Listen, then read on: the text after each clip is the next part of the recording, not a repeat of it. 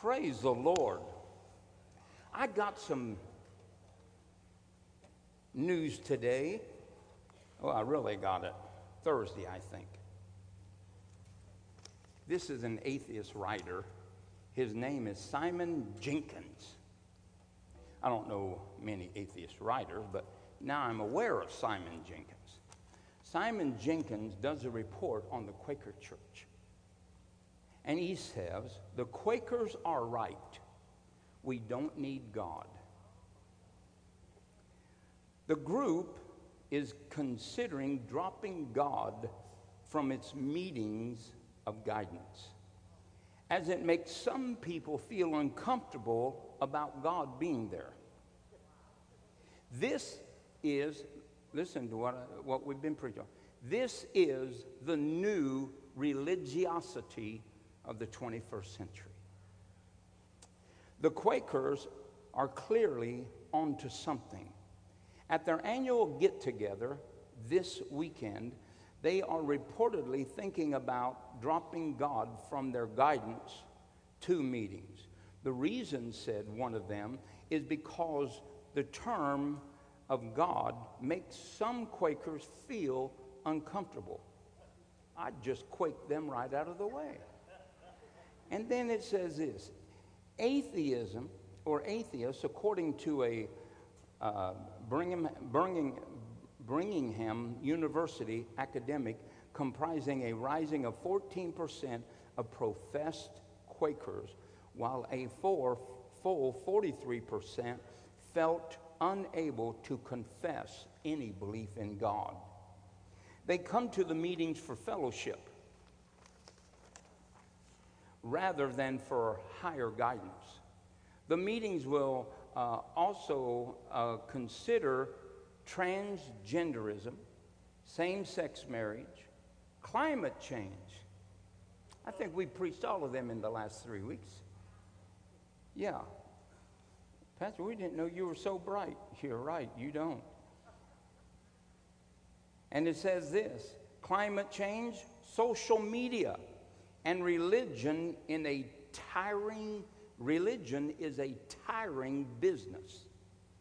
Now, I'm not a Quaker or religious, but I have been to Quaker meetings, usually marriages or funerals, and found them deeply moving.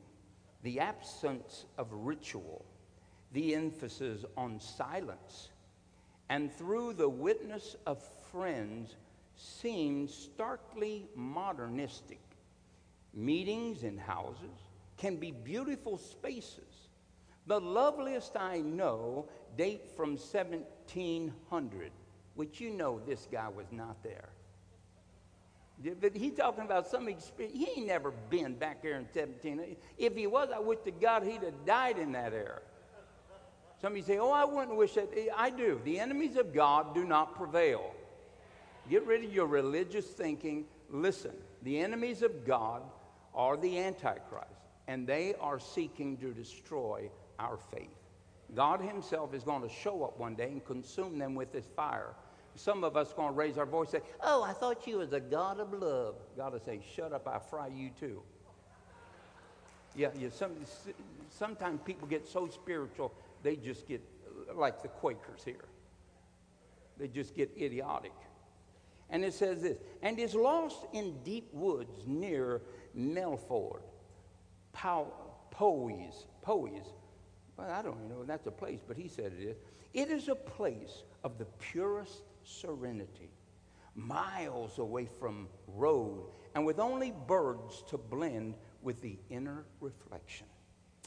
The Quakers' lack of ceremony and literary clutter gives them a point from which to view the no man's land between faith and non-faith. That is the new religiosity. The new religiosity. Even atheists are recognizing the arise of a religion without God, without government, without assembly, without responsibility, and without accountability. And then it says this, and gives them a point of view that no man's land between faith and non-faith. That is a new religiosity.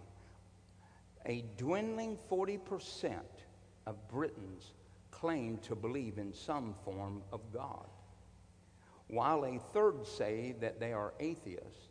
But that leaves over a quarter in a state of vaguely agnostic spirituality.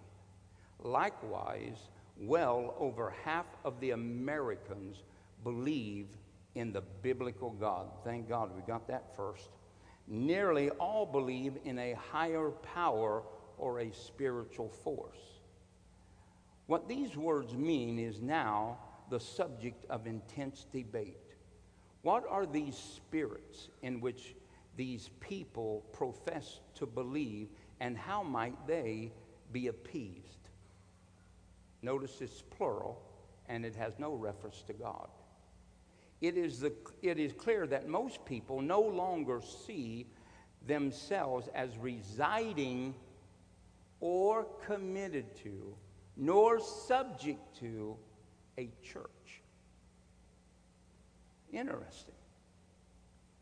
Yet many still turn to church in emergencies or time of trouble, when the world seems otherwise inexpendable. This was noted that after a high-profile deaths of Princess Diana and Jade Godfrey, as the, socialistic Grace Davy put in his book, Religion in Britain, the church is a sort of public unity, a fire station, or a pop-up A&E unto Davy. Many of the people are declaring a vicarious religion of what she calls believing, not belonging. Sounds like a lot of Christians. Oh, I forgot, some of you are out there today. Hey, hi guys. Did you know you're heirs of the Britain Society of Godlessness? Yeah, all right. And they knew not, like church faculties and the handshaking, happy clapping, and sense of entrapment. They do not really seek God, rather mental and physical space to sort out their thoughts. No, that's called a bar. Yeah, and it's somewhere to find anonymity. The option to come and to go without explanation, accountability, or responsibility. To move from one stage of commitment to another. This is to explain the continuing success of the cathedrals where the attendees have risen while those in church have fallen. In other words, they want to be identified, but they simply don't want to be active. It seems that cathedrals meet I don't know what that first word is, quaish, secular searching for solitude and inner peace, stimulated by great architecture and music. In other words, we want to worship the building and creation, but not the creator. Above, they offer anonymity, a character in last week's The Archers, whatever that is. What's Archers? Salt Solus, don't tell me you watch it because I'm presuming it's not good. Solus in fictional Flepsham Cathedral to find somewhere she could be anonymous.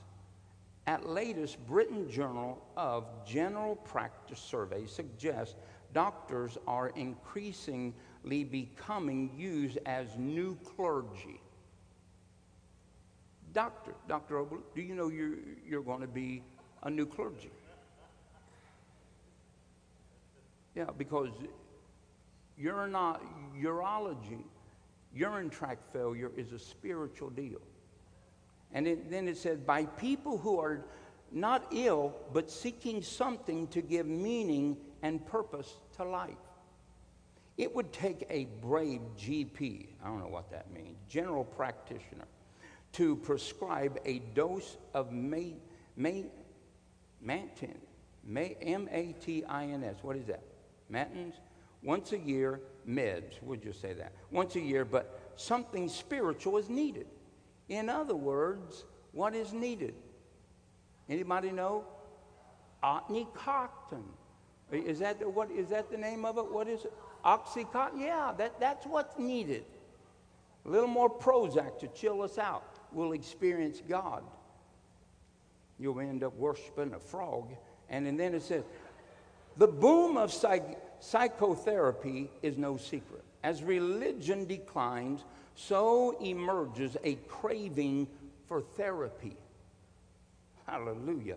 The 12-step movement of the Alcoholics and the Narcotics Anonymous has much in common with the Quakers. They're all buzzed. And then it says this, notably, I'm not making fun of alcoholics. I'm just telling you, it's foolishness to just believe in a higher power and not to receive Jesus Christ, your personal Savior.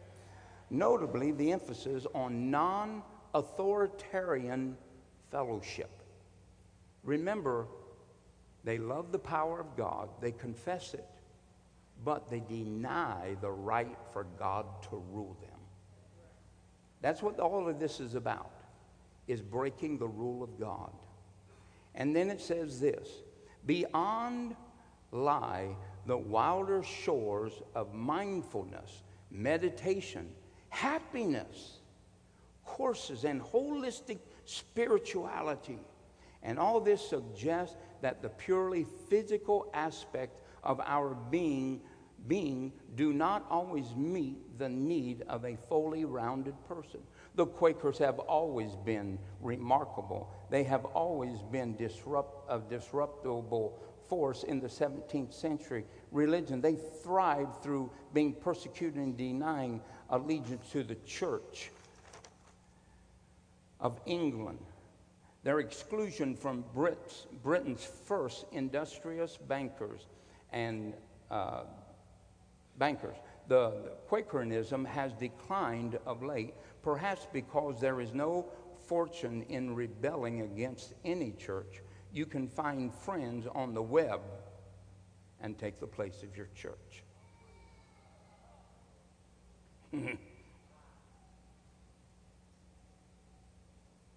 Comfort is in the afterlife. How does an atheist believe in the afterlife? And making it has been the church's unique selling position since Lucifer. Now the church is compared to the devil. Did you hear what he just said? Listen to what he just said. The church is compared to the position of Lucifer. If Quakers now find God uncomfortable, I can hear cries from the pulpits that discomfort is the point of Christianity. No, it's not. Comfort is in the afterlife, and marketing it has been the church's unique selling proposition since Lucifer and the papal indulgences. To Lucifer, it was a con. And what is not a con is the humanity quest for comfort in the here and now. For therapy is in the widest sense of the word, the subliminal of, right, yep, there you go, I don't know that. Offers more than emotional A&E unit. They offer places, the therapist does, so that you can be uplifted and that anyone can find it in themselves to sit, think, clear their heads, and order their thoughts. There is no need for gods or religion to rest and be refreshed. To that, Quakerism has added the experience of standing up and expressing doubts, fears, joys amid a company of friends who respond only with their private silence. The therapy is that of shared experience. Clear God from the room, and the Quakers are indeed on to something. Rob, come up here. What is the movement in England? Come up here, Rob, and be shorter than I was. Anyhow, no. What? Oh, thank you. Yeah. So what movement are you asking about here? Yeah, you know why you're asking me that? Because Yes. there's a whole bunch of this trash going on. Oh, it is. There's Yeah. tons of it. And Yeah. Fox News just is not reporting it, neither is CNN. Yeah. But what's going on in the upper diocese where they want to... Yeah, the bishop in England has called for discriminatory laws to be enforced onto the Church of England because he feels that his fellow clergymen and women that are gay and lesbian and transgender are not getting a fair shake at their posts as being pastors or bishops. So he's supposed to be the protector of the church as a bishop, but he wants the government to step in and impose discriminatory laws. Force the church. On the church, because the church isn't, he says, being progressive enough or, inclusive enough. And he wants it to be more inclusive, so he's going to use the force of the government to do so. To bring the church to its knees. Yeah. Or to bring the church to defile itself. Yeah. So let me tell you this. If they come, we're not caving in. Amen. Amen. Yeah, that's right. We're not caving in. We're not going to give in. Not going to surrender. And so just know this. We'll be meeting in the parking lot in the field, but we are not caving into that stuff. Right. Amen. I think every homosexual, every lesbian, every transgender person should get saved. That's what I think. God loves them just like he loves the sinner, the fornicator. He loves them all. He gave his son for them. God's not a respecter of persons. He's not against just that type of sin. He is for the redemption of the sinner. Amen. Praise God. Thank you, Rob. I'm glad you're smart. Hallelujah. All right. Let's turn our Bibles quickly. Man, oh man. Hallelujah. I'm not going to get much done today. Hey, Pastor. Hey, Pastor. Hey, Dr. Overlook. Pastor, you get a pastoral call?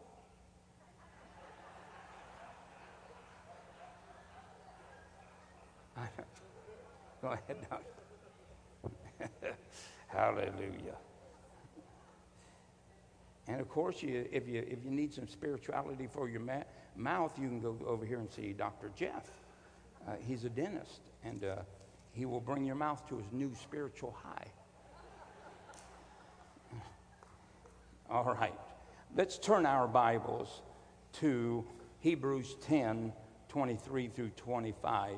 And as you're turning, I want to make some remarks. The church is a people who have responded to the call or the invitation to accept Jesus Christ as the only begotten Son of the living God.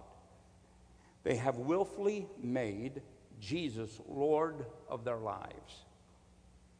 They are separated from the world, yet they have a mission to this world.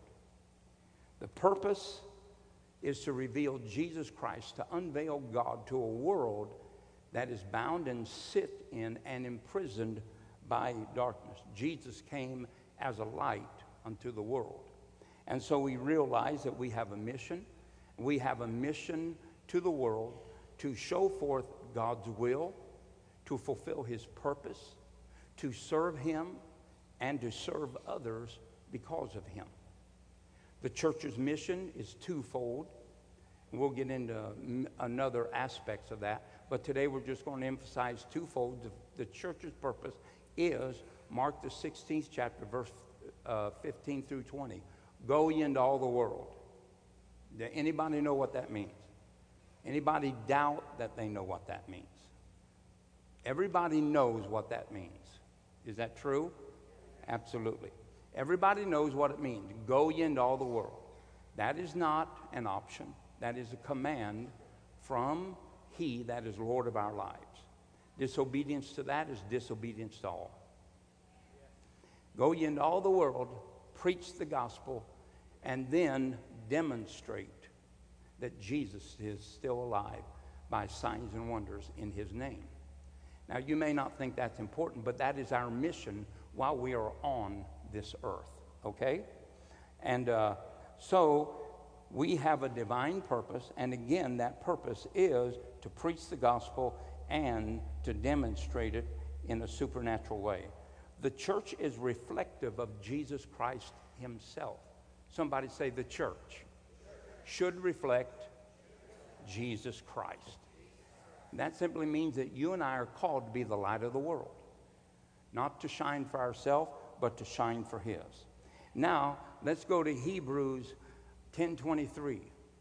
And let us hold fast the profession of our faith without wavering.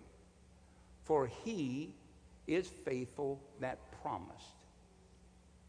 And let us consider one another to provoke unto love and to do good works. Not, can you erase that word? That not is just, I read the other day, they looked up for me a personal Bible. You know they make personal Bibles? Who's ever seen one of those personal Bibles? This is not a joke. Every place that a promise is, your name is put there. So Lincoln said, well, Papa, why don't we just invent a little Bible for today's churches? I said, what's that? He said, that we will put their name in all the good places, and then we'll just take out all of the places they don't like, and it'll be personally created for them.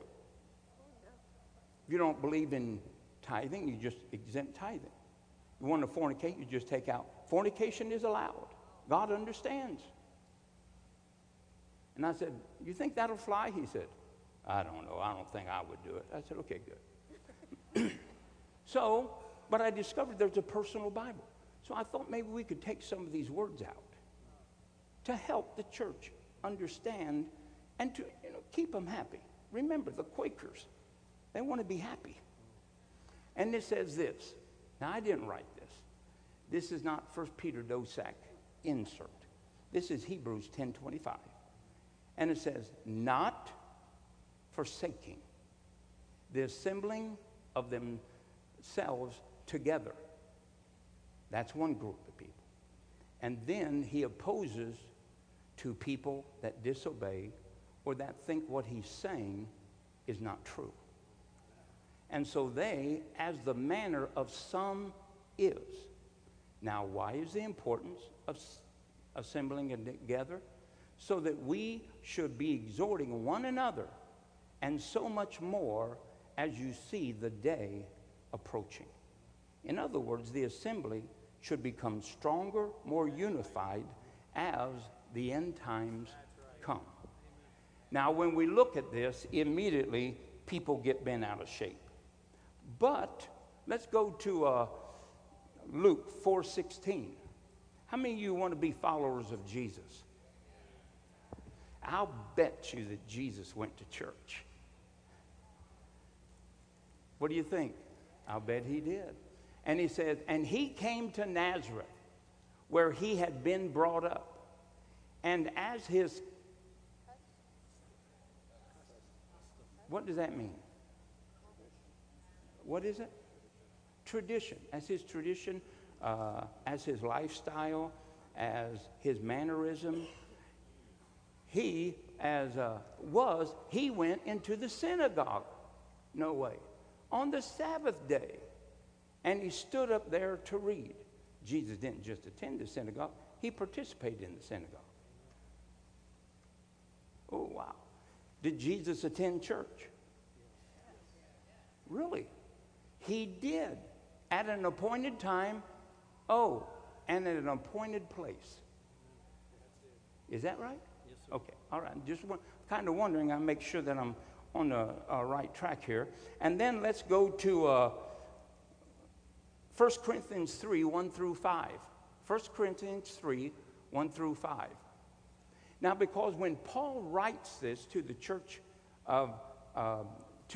there in Hebrews, and he says, which is a Jewish church in that he's writing to Jews, he says this: there are two types of people. There are those that are joining themselves together, and then there are those that have this perverted mindset about the assembly and about the church, but they need to wake up, because we need to be joined together firmer and more closely than we've ever been, seeing that the times come. And then it says this, now I, brethren, could not speak unto you as unto spiritual, but as unto carnal, even as unto babes in Christ. I have fed you with milk, not with meat, for hitherto ye are not able to bear it, neither yet are ye able. For you are carnal. For where there is among you envying, strife, and divisions, are you not carnal and walk as men? Stop. Yeah, don't let them see the next verse. Notice what it says. You are carnal. You have envying, strife, and division. Are you not carnal and walk as men? And then it says this, remember what Paul wrote in Hebrews. There are two types of people. Those that assemble and those that refuse to. Why do they refuse to? Because the spirit that is in them is carnal, envious, strifeful, and divisive. Go to the next verse. While one saith, I am of Paul, and another, I am of Apollos, are you not carnal? Who then is Paul? Who is Apollos? But ministers of whom you believe, even as the Lord gave to every man. For I have planted, Apollos has watered, but God gave the increase. Now, notice what takes place in the church at Corinthians. People start siding with something other than the church. And he said, now you've started bringing out divisive things. Well, you know, I like Apollos. I like Paul. I like this man and that man. What they did, now the whole basis of what they did was what? Carnality, strife, envy, and divisions. And it cripples the spirituality of a church. Look, just read it. I'm not making it up. I'm just telling you that's what it says. And in the church, people divide, bring strife and division, and create cells of carnality because they want to be different. No, you're not different. You're a part of an assembly. And it's not our options to choose what part we want, and it's not our options to create sects in a local church. Could I get an amen? Now, I know that you all know that there's one pastor in this church. You might not like him, but I like him. God likes him. Absolutely, God likes him. He chose me. You may not choose me, but God chose me. And I'm the shepherd here. And there is one voice to this shepherd. But what happens is that we get very limited when people want to govern themselves besides the government of the church. Now, let's go to Romans, the 16th chapter, and verse 17. And I know that you know all these things, but you know what? It's still my job to preach it. Hallelujah. Now I beseech you, brethren, mark them which cause division and offenses contrary to the doctrine. What was the doctrine of Hebrews 10:25? Come on. What was the doctrine of Hebrews 10:25? Do not forsake the assembling of yourselves together. Somebody say that's doctrine. Absolutely, it's doctrine of the church and the doctrine of assembly. And it says, I beseech you, brethren, mark them which cause divisions and offenses contrary to the doctrine of assembly which you have learned, and avoid them. For they that are such serve not our Lord Jesus Christ, but their own what? By good words and fair speeches. Boy, you don't get that here. Yeah. I just, yeah, all right. All right. Fair speeches deceive the hearts of the simple. Next verse.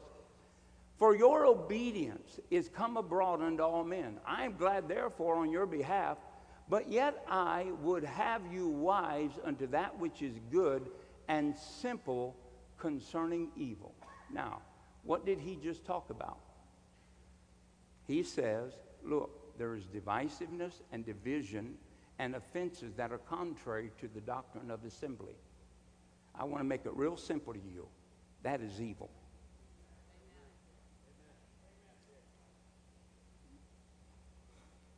That is, somebody say that's evil. Yep, that's evil. That is evil. Now, what does it do? It divides the church.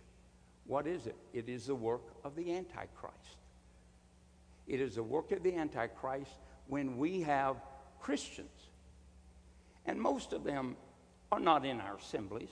Most of them are sitting home saying, I don't have to go to church because I am the church.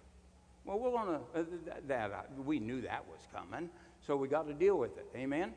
All right, so we see right here that it has come abroad unto me. I am glad, therefore, on your behalf, yet I would have you to be wise unto that which is good and simple concerning evil. So we see that when things divide the assembly or things that are contrary to the doctrine of assembly, they simply are carnal, strifeful. Go to Acts 20 and verse 28. I'll give you another picture of what it is and what they are. Anybody know the difference between a sheep and a wolf?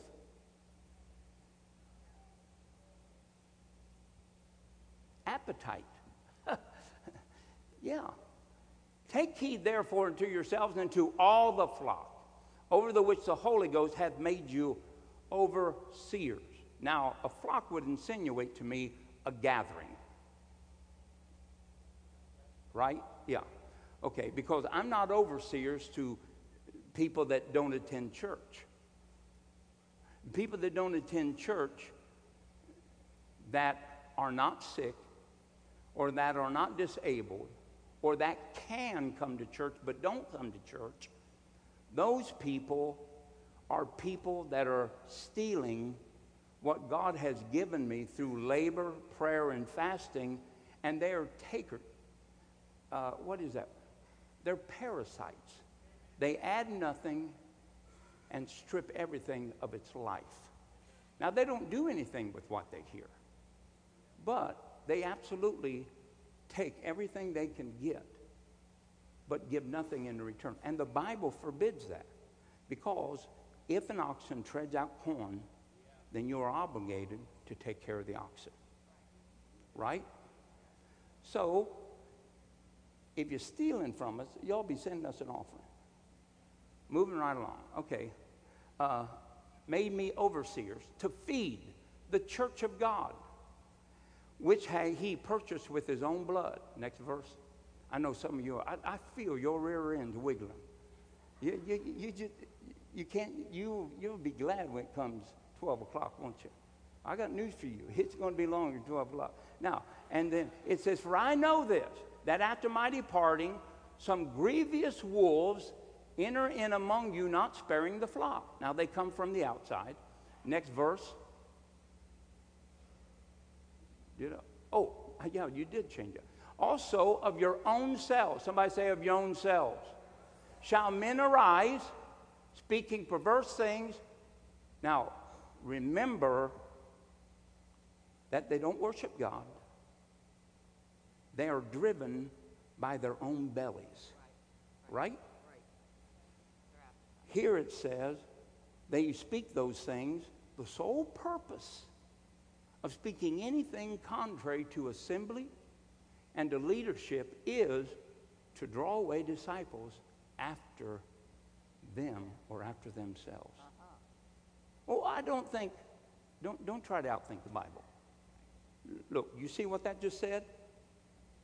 That is the motive of all strife, envy, division, and offenses in an assembly. Right there.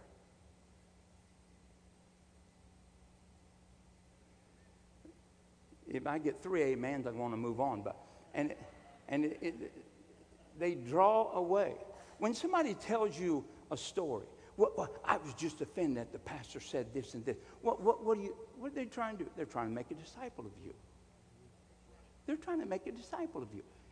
Grab them by the hand and say, let's go talk to the pastor so he can tell us what he meant. They'd be saying, oh, I'm busy. I got to go help the widows, feed the poor, and I got things to do. Really? You out making disciples. And behind that disciple-making attitude is that carnality, that strife, that envy, that division, and that offense. Don't you wish you could preach this? I wish you were preaching this. All right. Now, so we see when the Bible says, forsake not the assembling of yourselves together, as a manner of some are. In other words, when men assemble themselves, that's the will of God. But these that are carnal, strifeful, envious, divisive, and offended, those that are motivated by their own bellies to get one thing, the disciples of the church.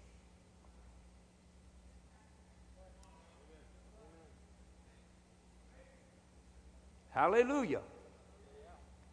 When Phyllis and I first got saved, we was in the church. We went through 7 splits in the first 6 months. What did you do? I stayed in that church. Why didn't you just leave? Cowards run. Cowards just run. They run. Bang. Ow. Nothing is worth value until you fight for it. I stood behind cars in car washes and heard deacons cussing my pastor. This was a charismatic, Pentecostal, Holy Ghost church. And he was a great man of God. He was my pastor all my life until he died and I did his funeral. And I'm proud to say I only had one pastor. Never had any difference, because if I did, he just said, you're wrong. I'm right, Peter. Stop it. I said, oh, okay. Yeah. And he wasn't afraid to tell me when I was wrong. And so what happens is these people right here, we have to protect the church from such. Amen. We have to protect the church from such. Phyllis and I went through 7 splits. Heard people cussing our pastor, and when he got sick, he went through the typical church response. We're cutting off your pay. We're throwing you out of your parsonage because you are useless to us. You can't do your job, you're out of here. Right, Phyllis? And that's not the first pastor that's ever happened to or that we've ever known. But, so we stood with our pastor. And we just stood with him. People would come to us and say, what do you think? We're not paid to think. We are sheep. We are committed to the voice of our pastor. He is the underling of the shepherd of our soul.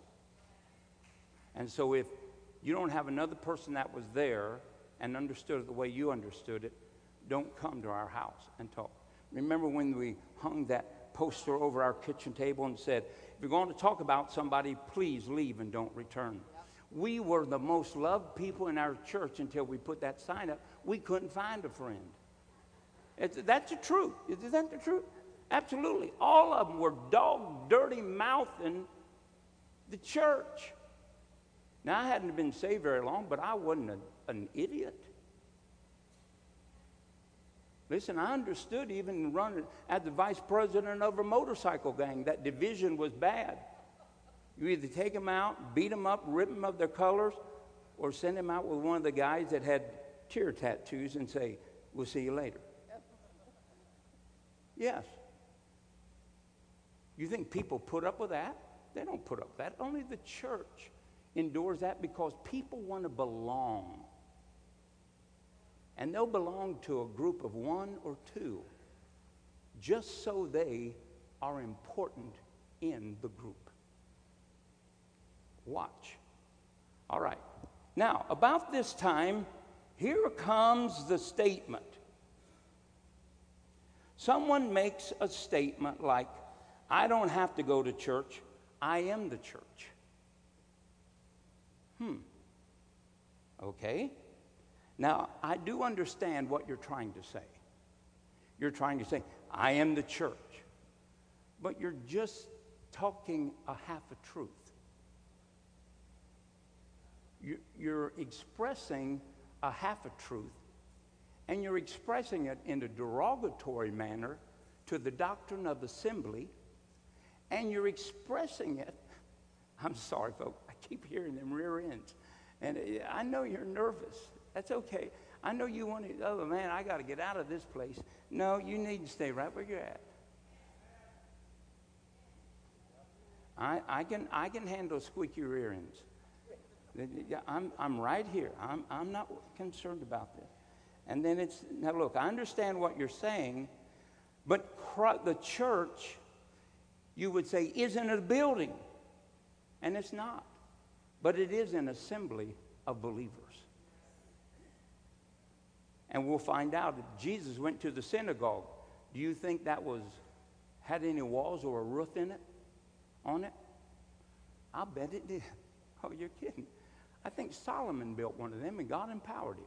I think David gave $400 million to paint the inside of it in gold. I think God believes in buildings for assemblies to meet in. It's just the carnal, the divisive, the strifeful, the envious, and the offensive that do not. If you got sheep or a flock, you got to have a barn to put them in. Amen? But it is the wrong application of a truth to fit your own anti-assembly attitude. Did you ever catch any of the things that we've been preaching on in that letter that atheist wrote about those Quakers? They don't want to be held accountable. They don't want to be looked at if they miss. They just want to do whatever they want to do, and then they just get to come to church and meditate. They don't want God there because they get convicted. They just want to meditate. They want to be quiet. Don't go to Dr. Oberlu's office. He's a urologist, and you hear people scream in that place. Ah! I'm kidding. He gives them anesthetic. But, so, we as the believers are a part of the church. Let's go to Ephesians 1:21 through 23. Ephesians 1:21 through 23. All you visitors, you probably think, oh, my word, no, I'm not a tyrant. I'm not over dominant. I'm not any of those things. But I do believe the truth. And it says this, far above all principality and power and might and dominion, every name that is named, not only in this world, but also in the world which is to come, and hath put all things under his feet, Jesus's, and gave him to be the head over all things to the church. Next verse, which is his body, the fullness of him that filleth all in all. Now, what is the body of Christ? The fullness of Jesus. All right? Now, let's go to 1 Corinthians, the 12th chapter. Let's see if one person is the fullness of Christ.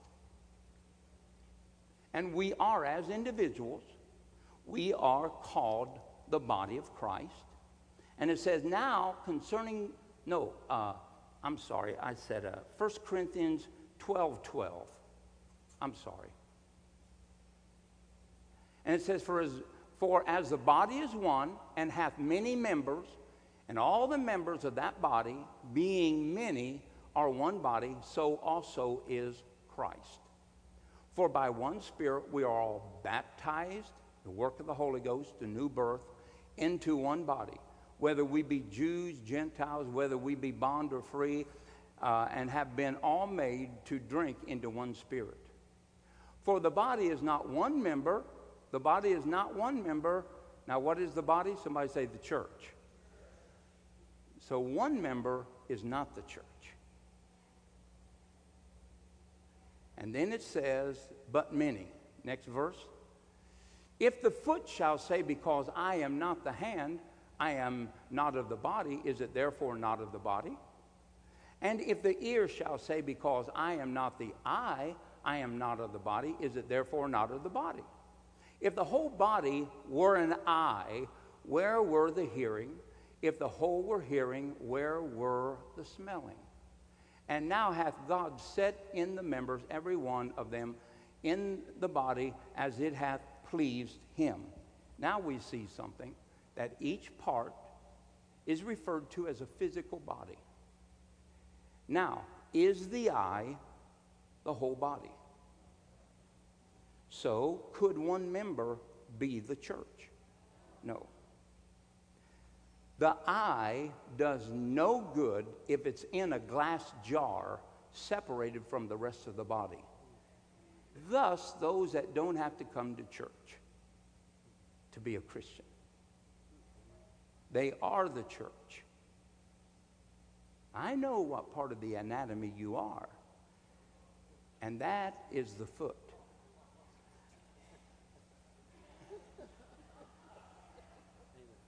What was you thinking? Foot. All right, yeah. You're the foot, but you can't operate if you're not joined to the body. Oh, I don't need to come to church. I am the church. No, you're not the church. The Bible says in 1 Peter 2:5 that we are living stones placed together for a habitation of God. You are not the whole temple by being one stone. Amen? You are not the church alone. Oh, but I've made that say, I am the church. I understand the meaning. But the truth of the matter is taken totally out of content. You are the church, but you also realize by the scriptures that you're only a part of the overall work of God. Amen? Amen. Praise God. And in the church, if you are the church, how many pastors are in there? How many prophets are in there? Are there any teachers on the inside of you? Do they gather in you on Sunday morning? No, you aren't the church. That is a charismatic, flowered up misuse of truth. All right, moving right along. The church is made up of individuals, just like Jacob was called Israel. Remember? But was Jacob the nation of Israel? No. No. Who was the nation of Israel? The assembly of Israel. Right? Jacob had 12 sons that later gave birth to the nation. Jesus had 12 disciples that later gave revelation to the church. But we are no more all the church as Israel, as one person was all of Israel. So it's a far-fetched when you make a statement like that and divide yourself from the assembly as the manner of some is. It's wrong. Amen. Hallelujah. All right. So, without individuals, the church does not exist. But without the church, individuals have no purpose and very little meaning. Hallelujah. All right. So, let's go to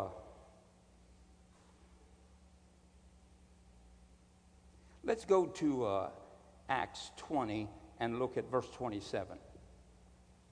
Acts 20:27. It's not 12 o'clock yet. Oh man, Pastor, I can't wait. Me neither, because I'm going to turn it up at 12. Let the bell toll. And it says, I have not shunned to declare unto you the counsel. Somebody say the counsel. The counsel. Somebody say counsel. Somebody say the counsel. Somebody say the counsel of God. Take heed therefore unto yourselves and to all the flock, which the Holy Ghost hath made you overseers of, to feed the what? Church. What is the church? The assembly of those that have responded to an invitation to come into Christ, Christ to come into them, and to be a part of an assembly. Yeah, hallelujah. Overseers to feed the church of God, which he has purchased with his own blood. Remember Ephesians, the 2nd chapter is that the church is the eternal purpose of God. And it says, I know this, that after departing shall grievous wolves enter in among you, not sparing the flock. What's he after? Disciples to follow himself. Right? Amen. The flock. What is the flock? The church. What is the church? The assembly. Hallelujah. Some people wonder why I preach so hard and preach so emphatic. Because I'm watching for your souls. Yeah, I'm watching for your souls. Yeah, let me tell you that. I'm watching for your souls. Now, we are here and we are put inside of an assembly for fellowship one with another. Now, having said that, let's go to Acts 2:47. Oh, I'm sorry, Acts 2:42. Because about the time that you talk about fellowship, what you end up getting is people then start saying that fellowship is the church. Fellowship is not the church. And it says, and they continued steadfastly in the apostles' doctrine and fellowship, in the breaking of bread and in prayers. What did they continue steadfast in? I'm sorry, go back. Steadfast in the apostles' doctrine. Did the apostles go to every individual's house to teach doctrine? Or did they stand up in the assembly and talk? Yeah. The church is built, Ephesians 2:20, up on the doctrine of the apostles and the prophets. The apostles and the prophets are not in your neighborhood individualism believer's house teaching them. They come to the assembly. Now, okay, let's go now to, let's read on. And it says this, and fear came upon every soul, and many wonders and signs were done by the apostles. And all that believed were come together and had all things common, and sold their possessions and goods, and parted them to all men, as every man had need. And they continued daily with one accord in the... No, boy, that's it. Throw that word out. Can you get that out of there? Accord in the building. Woo. Breaking bread from house to house. Breaking bread from house to house. And did eat their meat with gladness and singleness of heart. Now let me ask you this. When they were breaking bread, what were they doing? Communion or dinner, lunch? What were they doing? The basis of it was, go back, the basis of it was, and they broke bread from house to house, did eat their meat with gladness and singleness of heart. So I would say that these men were coming together, eating together, but breaking bread together, fellowshipping one with another. Now, does fellowshipping take the place of your church? No. These people were continuing in the doctrine of the apostles.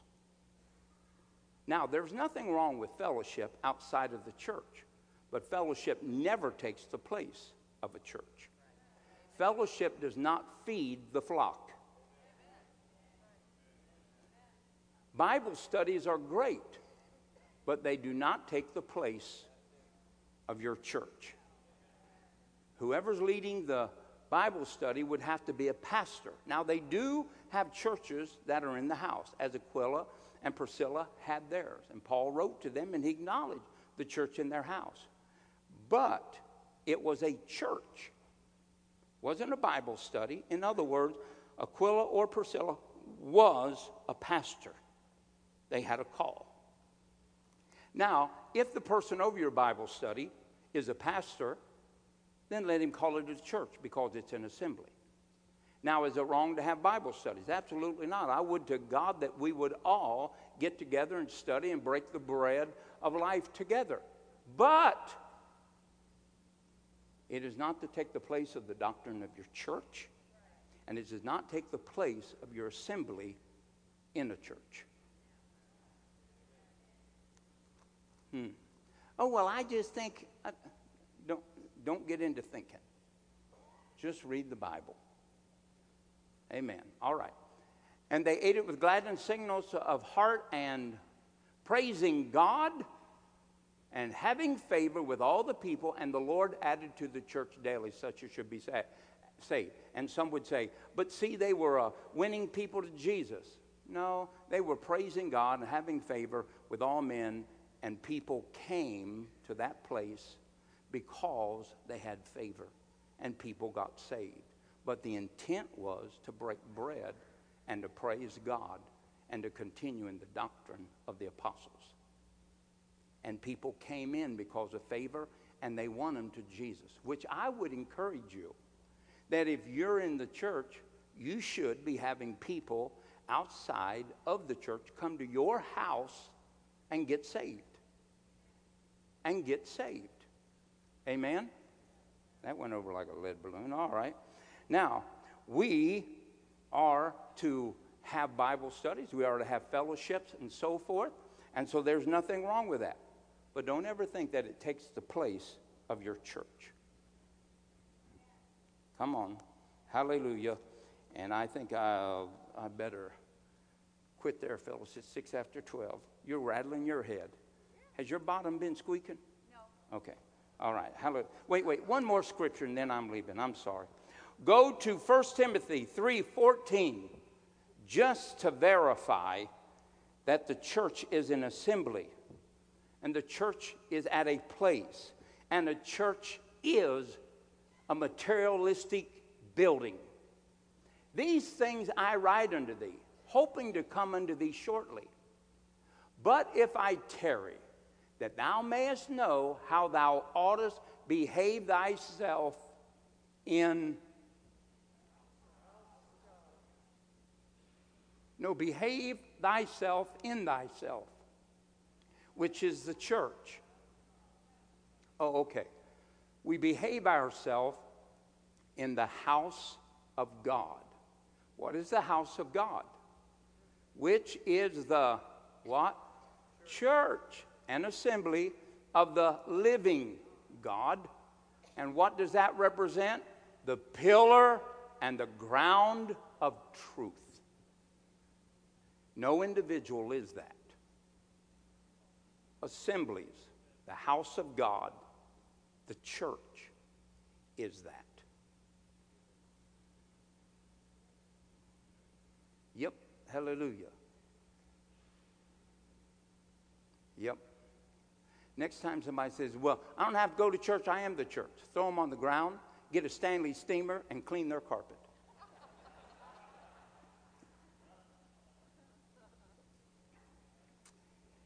Yeah. We are the church. Just as Jacob is Israel. But Jacob is not Israel. And we are not the church as individuals. Just as a temple is not one stone, neither are we the church by ourselves. Amen? The Bible tells us that we are to come together and that there is to be order in the church. Not in your life, order in the church. Let everything be done decently and in order. So we're going to get in that later. These people are probably saying, when is that going to be so I can miss? Yeah, no. You are not a Quaker. Hallelujah. Amen. Praise God. Lift your hands up towards heaven. Hallelujah.